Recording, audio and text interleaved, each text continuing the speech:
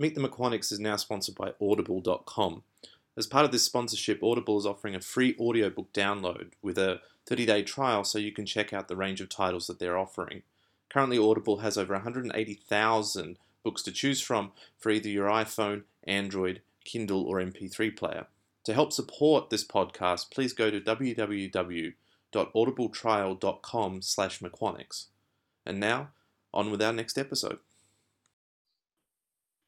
Okay, thanks everyone for those of you joining us live and for those also tuning in after the fact on iTunes or SoundCloud. Welcome to our 20th episode of Meet the meQuanics today. We had a bit of a delay from yesterday and we're about a half an hour late, but hopefully that should be all right since most of you listen offline. So today I'm very happy to have Damian Markham, who's a permanent researcher at CNRS in France and is attached to Paris Tech in Paris. And he's woken up early. He's currently in Berlin for a conference. And Damian, thanks for joining us. Oh, thanks for having me. It's my pleasure. So just to give us a bit of an idea of where you're coming from, because you're a theorist, probably on the lines of much more of a quantum information theorist. So maybe give us a bit of a brief bio and give us a bit of a rundown on sort of what your main interests are and more specifically, what are you working on at the moment?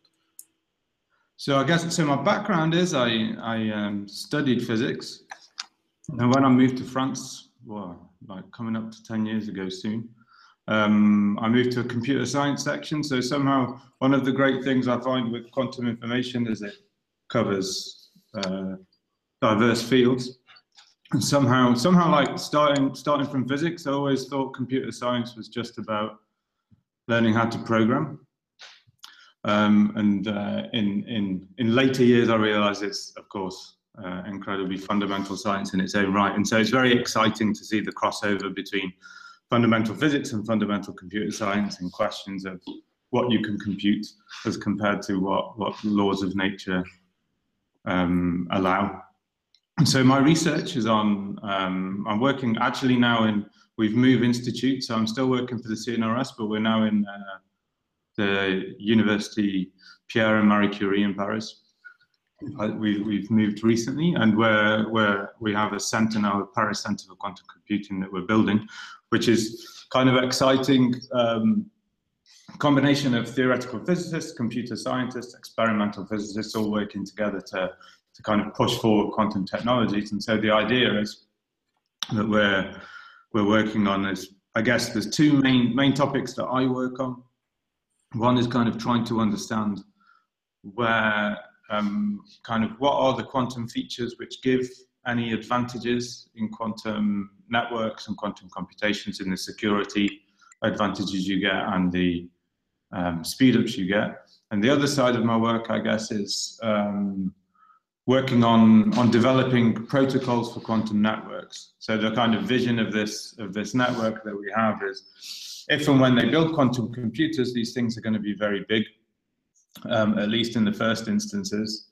And they're going to be, so not everyone's going to have these. So you're going to have a few centers where these guys sit, and you want to be able to connect these guys together and use them in a meaningful way. And also you have small quantum devices spread across your network. And the questions are what you can do with this. So what kind of benefits you can get over some network, and then what are the kind of quantum features that allow you to get some benefit. And so it kind of touches from a physicist perspective, it's very exciting because it's like a new vocabulary of questions that you can ask about the nature of reality. Mm-hmm. So, before you might ask what, you might ask what it really means to be a state, or what it really means to say probabilistic measurements. Mm-hmm. If it's really probabilistic, or if it's our ignorance that doesn't allow us to predict it. And in quantum information, this translates to questions about communication complexity. So what kind of physical laws would allow you to communicate, to compute certain functions fast over distance, and what kinds wouldn't? So it's like a new vocabulary to start asking fundamental questions about physics and the nature of reality. And the flip side is that when you start saying, what we're able to do, that you can have some physical interpretation of computational speed up or security, etc. So it's kind of an interesting thing. When you were talking about sort of this fundamentals and related to communication complexity, I read an after-dinner talk from Scott Aronson at QCrypt, I think it was last week or the week before, where he was asking the question of whether or not the no cloning theorem in quantum mechanics, the fact that there's no way to perfectly copy an unknown quantum state, is there a fundamental reason in our universe why this happens, or is it just a consequence of quantum mechanics? Now, you're talking a lot about sort of communications as a means to sort of unlock more fundamental principles of how the universe works. I mean, how do you make that kind of link? Is some property of communication, or the ability for two individuals or two entities in the universe to communicate, really a fundamental principle that helps you unlock these other things? So I guess, so certainly some people would suggest that's the case. Some people would say, if I'm thinking about kind of fundamental principles, so if I take,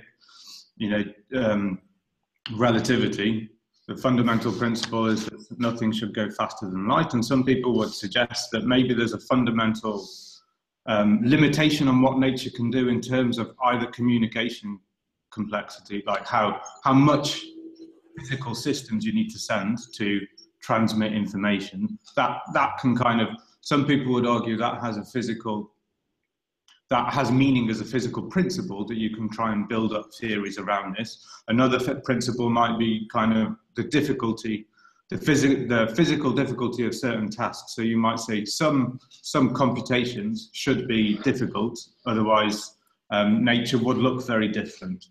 So some people try, so that's kind of one thing you might do, kind of going that direction. You might say, well, if I could solve an NP-complete problem instantaneously, then this sounds a bit too ridiculous for nature. So, so if you, and you can take such an argument and you can say, well, what effect would that have on many-body physics, for example? And so you can certainly go both directions. Yeah.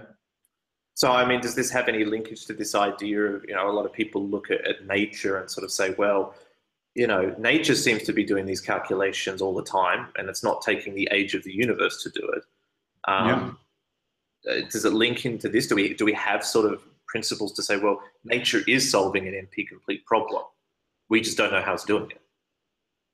So, I mean, that certainly motivated a lot of the progress in trying to develop quantum algorithms in the past, so and models of quantum computation. So that was certainly one of the motivations behind adiabatic quantum computation, was to realize, well, what nature does very well is, find equilibrium states. And so if your system is such that this equilibrium state is a solution to a difficult problem, or if you can slowly shift your equilibrium state to a state which is a solution to a good problem, then you can kind of use this thing that nature does. And so far, it seems that even taking the best examples of problems that we can understand that nature is solving, we don't get free NP-complete solutions. If we did, we'd have even more funding. Yeah, so everyone always said that if you could show that quantum computing solved NP-complete, none of us would have to worry about a job ever again. Yeah, or like no one would believe us. If you build it and show it, then yeah, absolutely, yeah. Yeah, that's probably the more likely thing, is that nobody would believe us. Certainly, so in computer science, this kind of hierarchy of difficult problems, what they call this complexity hierarchy, the idea that some problems are genuinely difficult. So there's almost no way of actually proving that some problems are really difficult and some problems aren't. But if they, so the way theoretical complexity theory works is you say that if this is easy, then a bunch of things we really believe are hard are really easy. That sort of thing. And so computer science would be fundamentally changed. If you could do this as well, it would be a huge shock. And it should be noted that people might think these are esoteric conversations, but I mean, in the case of sort of real world applications, if you talk about things like cryptography, I mean, cryptography is based around the ideas, or at least in principle, that certain problems are just too hard to solve. Absolutely, yeah. So this does have implications. So right, so exactly. So from my, as a scientist, the interest is very different from what the real world interest would be, but it would be massive changes for for society indeed, and technology, and the way that we would communicate. And that's kind of a big, I guess, a big motivating force behind the development of fields like post-quantum crypto. Like, we know quantum computers can do certain things which would give question to current security on the internet, and there's big work now on if and when they build a quantum computer, what do you do in such a situation? Mm-hmm. And of course, one solution is you use quantum crypto, but this is very still early stages of how that's going to work and how that's going to solve the problem of secure communication, I guess. And it's also this idea, I remember talking with Michelle Mosca from Waterloo, seeing him talk, and it's not the idea of what you're communicating when a quantum computer exists. There are ideas about, you've locked files that may already be on the internet, or other people who shouldn't have them already have them, and they're encrypted with techniques that could be broken with quantum computing. Regardless of whether it takes 10 years or 20 years for a quantum computer to actually exist, these files can still be unlocked. Yeah, absolutely. Yeah, there's long-term security, I guess that they call it. Absolutely. It's not just, as you say, it's not just a problem for that we can push aside to think about in 10 years. If secrets that we're writing now are still important in 10 years to keep secret, then we need to be thinking about it now. So it's very exciting. Yeah, no, I agree. So just to get back sort of on a more personal thing for you, I mean, if you go through and sort of read your papers, you do sort of straddle this sort of more fundamental side of quantum information theory and sort of the more practical side. I mean, in terms of personal interest, I mean, where do you lean, or do you sort of really just go back and forth depending on your mood? I'm total flip-flop. So I find it like it's that's one of the exciting things for me, is that you can, on the one hand, ask these deep questions about foundations of science, of physics and computer science, and on the other hand, how can I use this thing, and when can I, and how might we build it, and how would it be useful for communications and all these things. And somehow, for me at least personally, I find kind of working on the more practical side good grounding. So, I don't really have the right to talk about these big questions unless I really understand how a quantum computer or quantum communication systems might look like, and how they, Well, I think it's a good way to teach yourself, is to try to build something, and you figure out where all the holes are. Yeah, I have to say that I'm not actually building it, but I'm working with people who are building it, and I'm trying to understand how they build it. But, That's enough. We're both theorists. We both aren't allowed in labs. Yeah, I've been in a lab a few times, and it didn't work out well. So, I haven't been banned from the labs yet, but it could be close. Yeah, I've got a soft ban, I think. People just don't think it's a good idea for me to be around this equipment. Yeah. So tell us a little bit more about, so you said you've moved from Paris Tech to Nutty. So we've just physically moved institutes. Before we were, so I'm working, our group in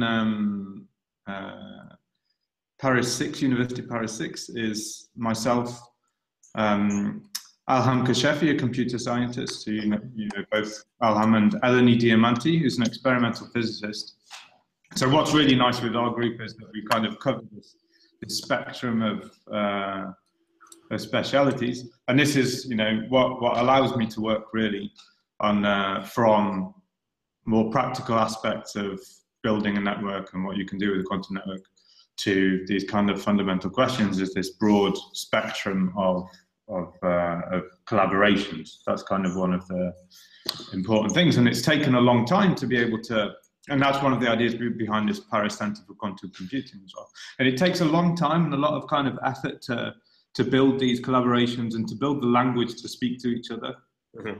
So, you know, coming for a theoretical physicist to talk to an experimental physicist is already kind of difficult enough, and you have to build up a common language that you can talk and understand each other in.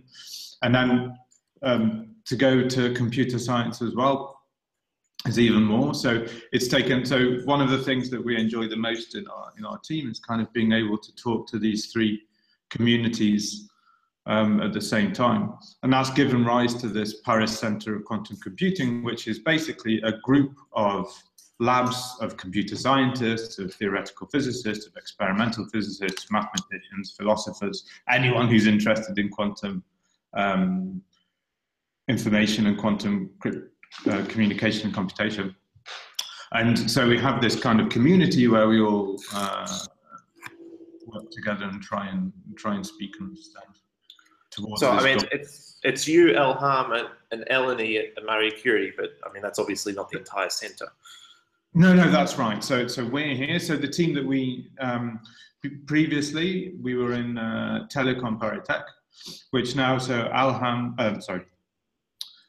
Roman Alium and Isabel Zakin are still there, and so they have an experimental group and theory in quantum crypto still there. We work with a group of Ioannis Karanidis in another university in Paris. We work with the group of Nicolas Treps actually in the same university but a different department from us in Paris. So there's many groups. This Paris Centre for Quantum Computing, there's many groups in and around Paris who work on this field. Yeah.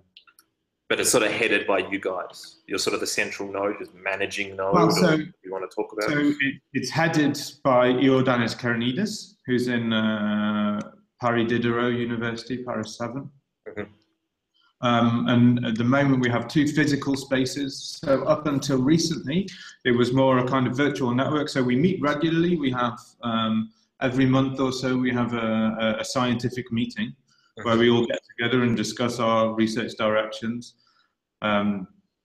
which is always kind of fun when you've got such a broad range of expertise. And recently we got some physical space. So now we have physical space in our university and in Paris 7. So if anybody wants to visit Paris, by the way, give us a shout. We're happy to host. And now we have some space where we could talk in PCQC. Well, I've put a link below, and I'll put a link in the description to the centre's new website, so everyone can check it out and get into contact with you.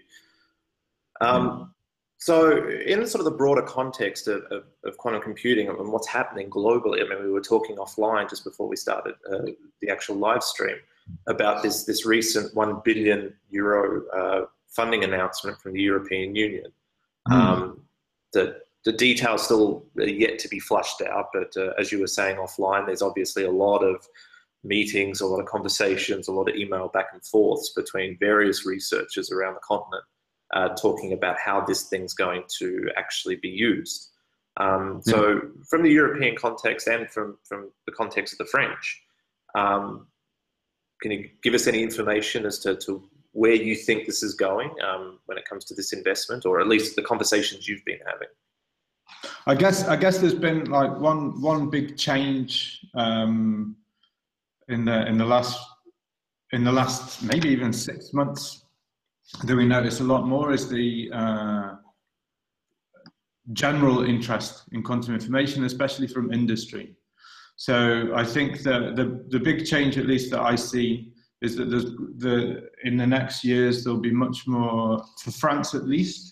One of the big changes in kind of how the community will work, I think, will be a much closer connection to industry. So people really want to talk about how these devices one day are going to be built and manufactured on a meaningful industrial scale, I guess, and what these would mean. You know, so in France in particular, for example, I guess the speciality is more on the theory side. We have very strong computer science and theoretical physics. On the experimental side, the strengths are historically have been in quantum information, at least, have been in quantum cryptography, so and quantum communication, and then the development of very specialized systems for encoding qubits. And so, yeah, I think the directions in France will be mostly around these, I guess. And so is there much? Yeah. Sorry, is there much talk in sort of, obviously this is going to be a big European-wide research project. Are teams already sort of discussing setting themselves up as sort of cross collaborations between countries? You know, the same sort of thing that you've done in Paris, you know, bringing together the computer scientists, the experimentalists, the theorists, all under sort of one umbrella, as many places have done, both in Europe and throughout the world.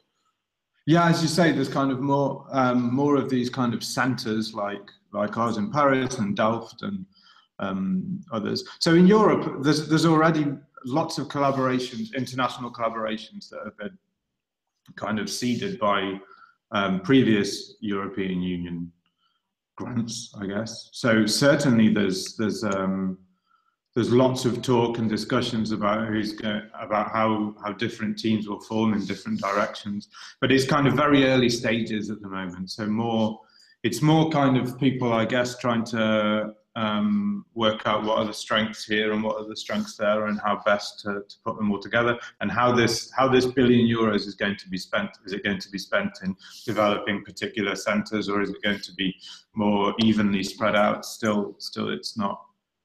And trying to fit the money in the context of the UK quantum hubs and the Brexit and all the other troubles that are going on at the moment.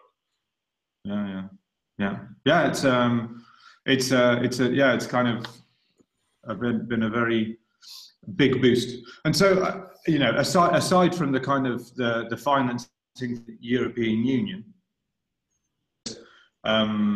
big interest from industry. So, for example, in Paris, Atos Bull, which is one of the big manufacturers of supercomputers, they're even hiring positions in quantum information in a company which previously hadn't. And so, big companies are now starting to approach us to talk about sharing PhD students and to build groups within their companies. So this is a big, exciting change. So do you have much links directly with industry at this point, or at least the Paris Centre itself? Is anything being formalised? Yeah, so we're in PC. So Frédéric Magnez is talking a lot with Atos Bull about this development. So in kind of computer science, so they build supercomputers in Atos Bull. So one set of questions is what you can do with these supercomputers to try and test what's going on when someone tells you they've got a quantum computer. That was actually going to be my next question, is to what, especially a lot of the times when I ask or when I talk to these more private sector focused people, is do they have anything in mind? I mean, have they researched this? Do they already have an idea of what they want these machines for? So I think, so at the moment, as far as I can see, it's, so, you know, there's well-known, everyone knows the main algorithms, what they are, but the question is how you're going to apply these and where they're going to be useful. And so the big recent change is that big companies want to understand what these things can do. And so Atos Bull, so part of it is understanding what their expertise is in supercomputing can add to the picture. And the other question is what you can do with these guys. So what exactly? I think in the next few years we'll see a lot of development in how in the possible applications of even existing quantum algorithms. So we're getting up until, we're getting to basically our last 5 minutes. We've agreed to keep this one fairly short because you've got a lot of interesting talks to go off and see today and for the rest of the week. So you're at TQC in Berlin. Yes. So this is, remind me, what's TQC? Theoretical quantum computing? Yes, and so it's kind of that was I think that's the title: theoretical quantum computing and communication. So it kind of covers computation and communication now. So in terms of anything, you know, for those of you who are in Berlin, or those of you who might be listening from Berlin, who might be interested, you know, to perhaps stop by if you're allowed to. What's going on there this week that sort of perked your attention? So there's there's a lot of talks on. So most of the talks are on quantum computing and quantum information theory, I guess. I'm trying to think of particular topics that are there. I'm going to have to check the schedule. But there's a lot of great talk. Well, I mean, this is generally how it works. You show up there and then you figure out afterwards which one you decided you liked. Yeah. So in the last few minutes, as I usually do with everyone that comes on this podcast, is to take a bit of a guess in the next 5 or 10 years of development worldwide, both in terms of hardware and maybe even more on the theoretical side. What do you think? What would be a plausible prediction, or at least what you're hoping to see in the next 10 years? For example, Andrea Morello from UNSW a couple of weeks ago, he gave a very interesting prediction about understanding more about quantum chaos theory and how that applies to quantum computing. But is there any sort of interesting little niche or really something nagging at you that you would like to see happen, either from a foundational side or from a technology side? Mm-hmm. Yeah, so I think aside from, I think, in the next 10 years we'll see some, I hope, and I'm not the expert to say, but lots of people who are very smart suggest that we should see some proper quantum computing and some demonstrations of a tangible quantum advantage, which will be incredibly exciting. And there'll be the steps towards this big quantum computational power that you have. But I guess another exciting vision for me about what might happen in the next 10 years would be how a network of these things might work in having many smaller quantum devices. So you might have, for example, the size of your iPhone or whatever. You could have small devices which allow you to communicate through quantum channels to each other. And so such a thing would allow you to do secure communication, for example, but also you could do interesting stuff with delegated quantum tasks, which aren't necessarily even computation, like delegated quantum sensing. Mm-hmm. So if you wanted to, you might have a quantum sensor, and we want to do some collaborative work on large scale sensing, and we could do so through these quantum channels and our small quantum devices without even talking about a quantum computer. And then, in the far future, everyone's got their quantum iPhone or whatever, and you've got, if you think about the way networks work now, so you've got all these devices connecting together, and you get people who make whole careers in studying the kind of social network effects of these things. And so how might this change when you've got quantum connections? Could be really interesting. So, we know from statistical physics that once you've got quantum interacting particles behave statistically differently than if you model them classically. So you've got your boson and fermion statistics. These things depend on their kind of quantum interaction. So once you've got quantum interactions through our iPhones, maybe you'll see emergence of new phenomena in terms of network theory, which would be, so for me, this is a kind of cool, exciting. Yeah, I must admit that one intrigues me as well. So nothing on the foundational front. I mean, a lot of people like adapting, quantum information to ask questions about things like the black hole information paradox and a few of these other more fundamental things. Is there any particular favorite of yours? So, nothing that kind of springs to mind in terms of answering these big questions. More a kind of general development in that so these kind of questions about new ways of interactions and how these network interactions and how they relate to the physics we see in many-body physics, for example, is exciting. But, yeah. Okay, so we'll basically close this out in the next minute. You've already talked about the Paris Quantum Center, and we'll provide a link to your website in the descriptions of the podcast. Anything else finally that you want to plug? Anything interesting that's going to happen in Paris in the next couple of weeks, couple of months?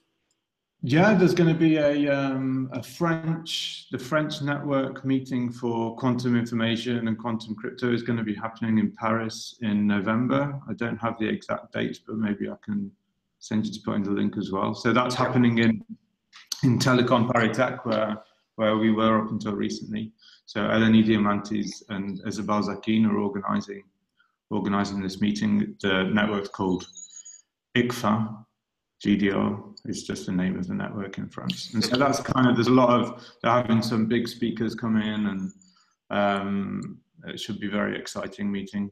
I think it'll be a good occasion for anyone who's in or around France and wants to see what's going on in France to come and see that. Well, I assume the links and that will be on your website on sort of the news and upcoming events, so if people can just go there and see what's happening. Absolutely. So we'll close it out so you can go get some breakfast and head off to TQC. So once again, Damian, thanks for joining us on this our 20th episode. Great. Okay. Great. So thanks again, everyone, for those joining in live or for those downloading later. We should have our next episode next week. Just got to confirm who's going to come on and join us. But as usual, check out our YouTube channel and Twitter feed. Once those dates and times are confirmed, I'll put the links up. So thanks again, everyone. Cheers.